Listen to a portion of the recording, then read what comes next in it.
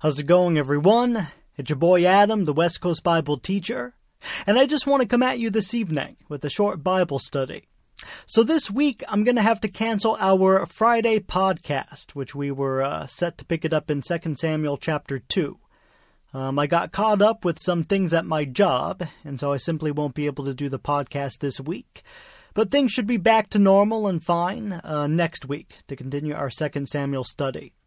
But I don't want to leave you guys completely empty this week. And of course, most of you by now have seen that I posted my church teaching that I taught on Sunday at my church. And so there's more to come in regards to that. Lots more to come, actually. In fact, next Monday night, I'll be teaching through Daniel 5 through 8 at my church. And I'll be recording that teaching and posting it for you guys to listen to. I know that's a random set of chapters, but I'm on a teaching rotation with a couple of other Bible teachers at the church. So, for instance, the other guy I teach with, he taught through Daniel 1 through 4 on Monday night this week. And so I'll be picking it up where he left off next Monday. But anyway, the point is there will be some more content being featured on this podcast, and I'm very excited about that.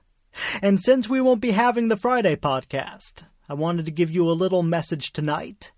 And we're going to look at a very good passage. Isaiah 40, verses 28 through 31. Do you not know? Have you not heard?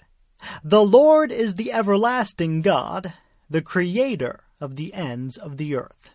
He will not grow tired or weary, and his understanding no one can fathom. He gives strength to the weary. Even youths grow tired and weary, and young men stumble and fall. But those who hope in the Lord will renew their strength. They will soar on wings like eagles. They will run and not grow weary. They will walk and not be faint.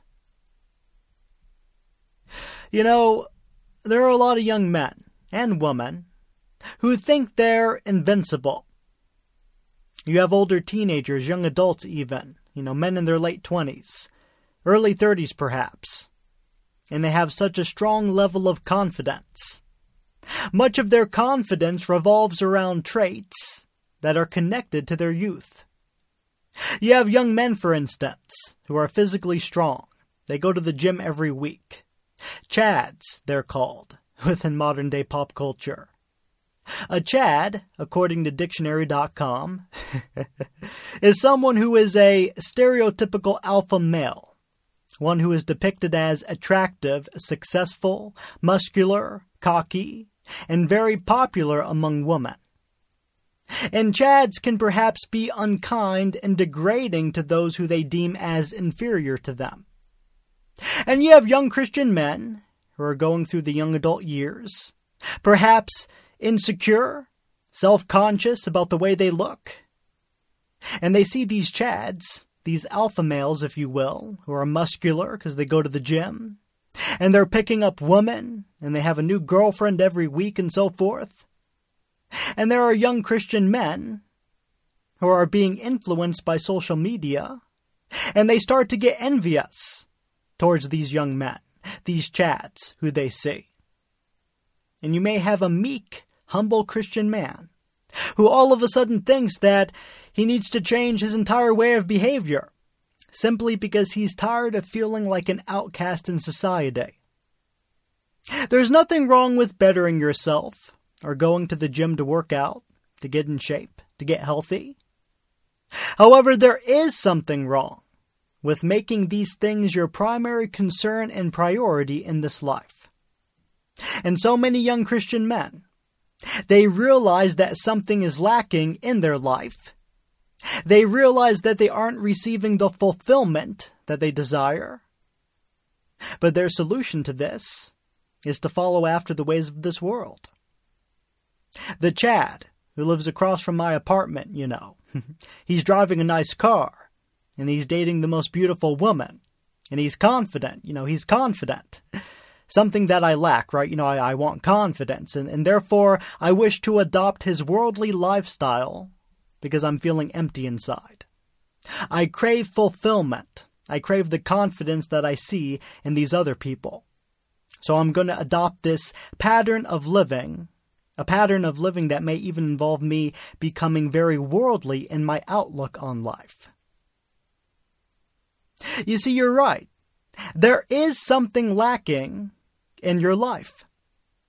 However, it may be that you're not putting the things of God first. Jesus said, "Seek first the kingdom of God."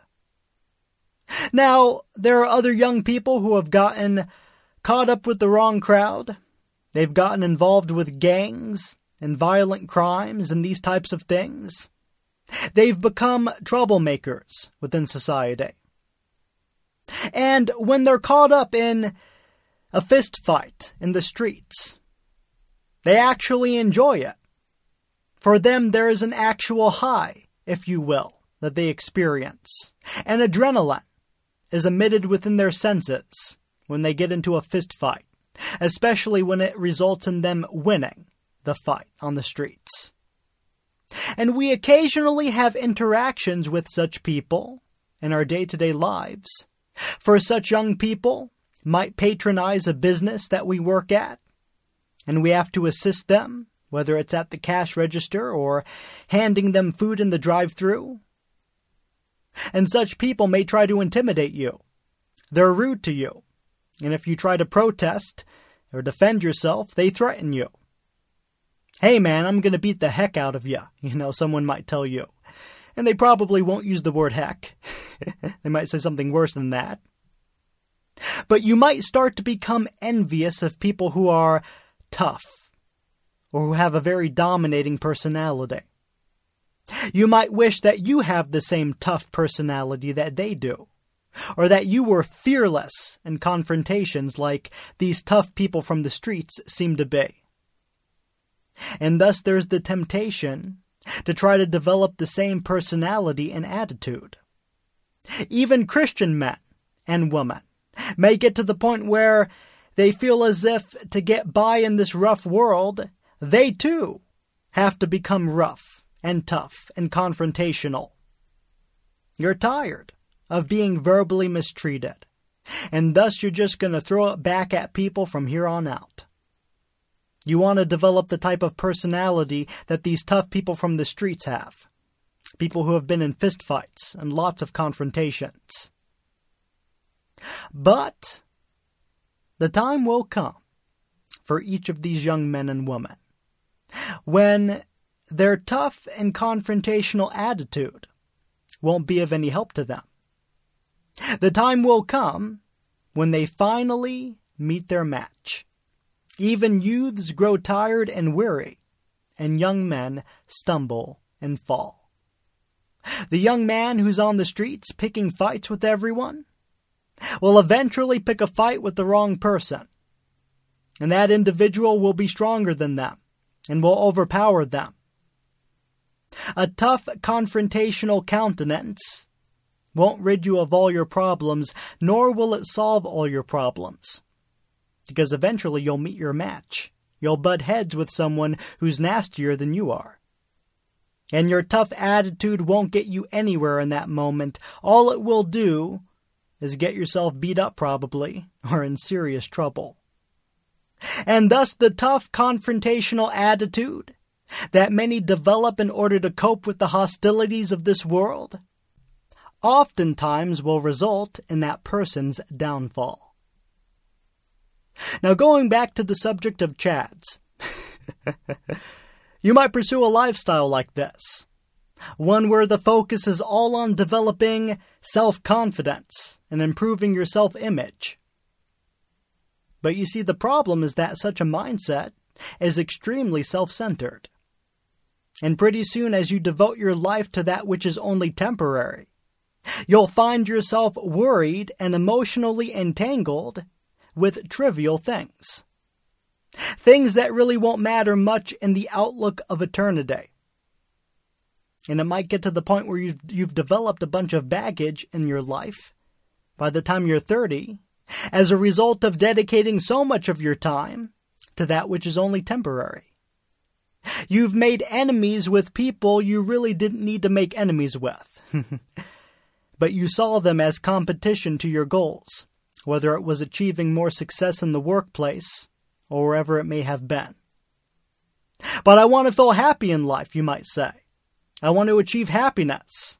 I want to feel more self-confident with myself. I want to improve myself in areas that I lack in.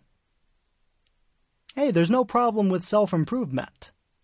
But we need to let God be the one who guides our self-improvement. Trust in the Lord with all your heart, and lean not on your own understanding. In all your ways acknowledge Him, so that He will then direct your path. The life we live is far from easy. However, we cannot rely upon earthly means to get through it or cope with the challenges that life will no doubt bring. It's not God's will for you to develop a confrontational personality, one who is ready to cuss out or talk back to anyone who gives you a dirty look or has a conflict with you. Such would be very unwise. It would be an unwise way to live. We need to pick and choose our battles wisely, and we need to always allow God to be the one who guides us when traversing difficult waters. Young people, and people in general, usually rely upon mere human abilities to deal with the social pressures, difficulties, and expectations of life. But as children of the Most High, we are expected to refrain from reliance upon mere human ability, and instead we must always seek to rely upon God's ability to guide us through life and deliver us from attack. And God indeed does have the ability to do this. For we read here that He will never grow tired or weary, and His understanding, God's understanding, no one can fathom. When we're at the point in life where we're losing hope, we can always hope in the Lord. Even when situations seem hopeless and without any practical solution, we can have peace knowing that the one who is the creator of the ends of the earth does indeed have the ability to deliver us out of our seemingly insurmountable situation. Therefore we need to hope in the Lord, for they that hope in the Lord will renew their strength. When Isaiah wrote this, the Israelites were on the verge of captivity. Things were about to get very tough for many of the Hebrew people, and there would come a point where all would look hopeless. Yet even though God allowed His people to enter into captivity as a result of His discipline, He didn't intend for them to lose all hope. Even in captivity, the Israelites were to hope in the Lord, because it was the Lord who would then be able to deliver them from their captivity. And therefore those who kept their eyes upon God during the time of captivity were not completely and mentally and emotionally destroyed by the unfortunate circumstances of the captivity. And as believers, those of us who simply keep our trust in the Lord and in His guidance over our lives, we won't become completely emotionally and mentally debilitated when the storms hit. We also won't get ourselves into trouble by relying upon our own ways of achieving success or completing the tasks that we need to complete throughout life. We won't find ourselves one day weary and depressed because we spent so much of our life occupied on things that simply weren't God's will for us to pursue or dedicate ourselves to. We put our hope in the things that we thought would make us happy, but ultimately these things will fail us and won't provide us the happiness that we thought they would. But those who hope in the Lord will renew their strength. John N. Oswalt writes, "To wait on God is not simply to mark time, rather it is to live in confident expectation of His action on our behalf. It is to refuse to run ahead of Him in trying to solve our problems for ourselves." And the majority of people living in the world today believe that it is up to them alone to solve their problems. Thus, people, like I mentioned, develop tough, confrontational personalities. Because, hey, I'm not going to let anyone walk all over me or step on my toes. And then you have other young people looking to give their lives fulfillment and happiness, but instead of fully surrendering their lives to God, they develop lifestyles that are incredibly self-centered and are only concerned with fulfilling their temporary fleshly needs. But hey, I don't know about you, but in this day and age, especially as things in this world are just going south, I don't want to leave it up to me to solve my problems, to navigate through the obstacles of life. No. I want to wait on God. I want to trust in Him. Those who fully wait upon the Lord and give the entirety of their lives over to Him will renew their strength. They will soar on wings like eagles. They will walk and not be weary. They will run and not faint. God wants to use the life that He's given to you to its fullest potential. Those who wait upon God won't be rid of difficulties or stressors. However, the difference is that they won't be thrown off course when challenges arise. They'll stay focused in the midst of hardship, in the midst of testing, and they'll be able to complete the divine purpose and plan that the Lord has intended for their lives. So what camp do you want to be in? The camp that is trying hard to rely upon their own resources and ways of navigating throughout life? Or do you want to be in the camp that is always looking to God for guidance?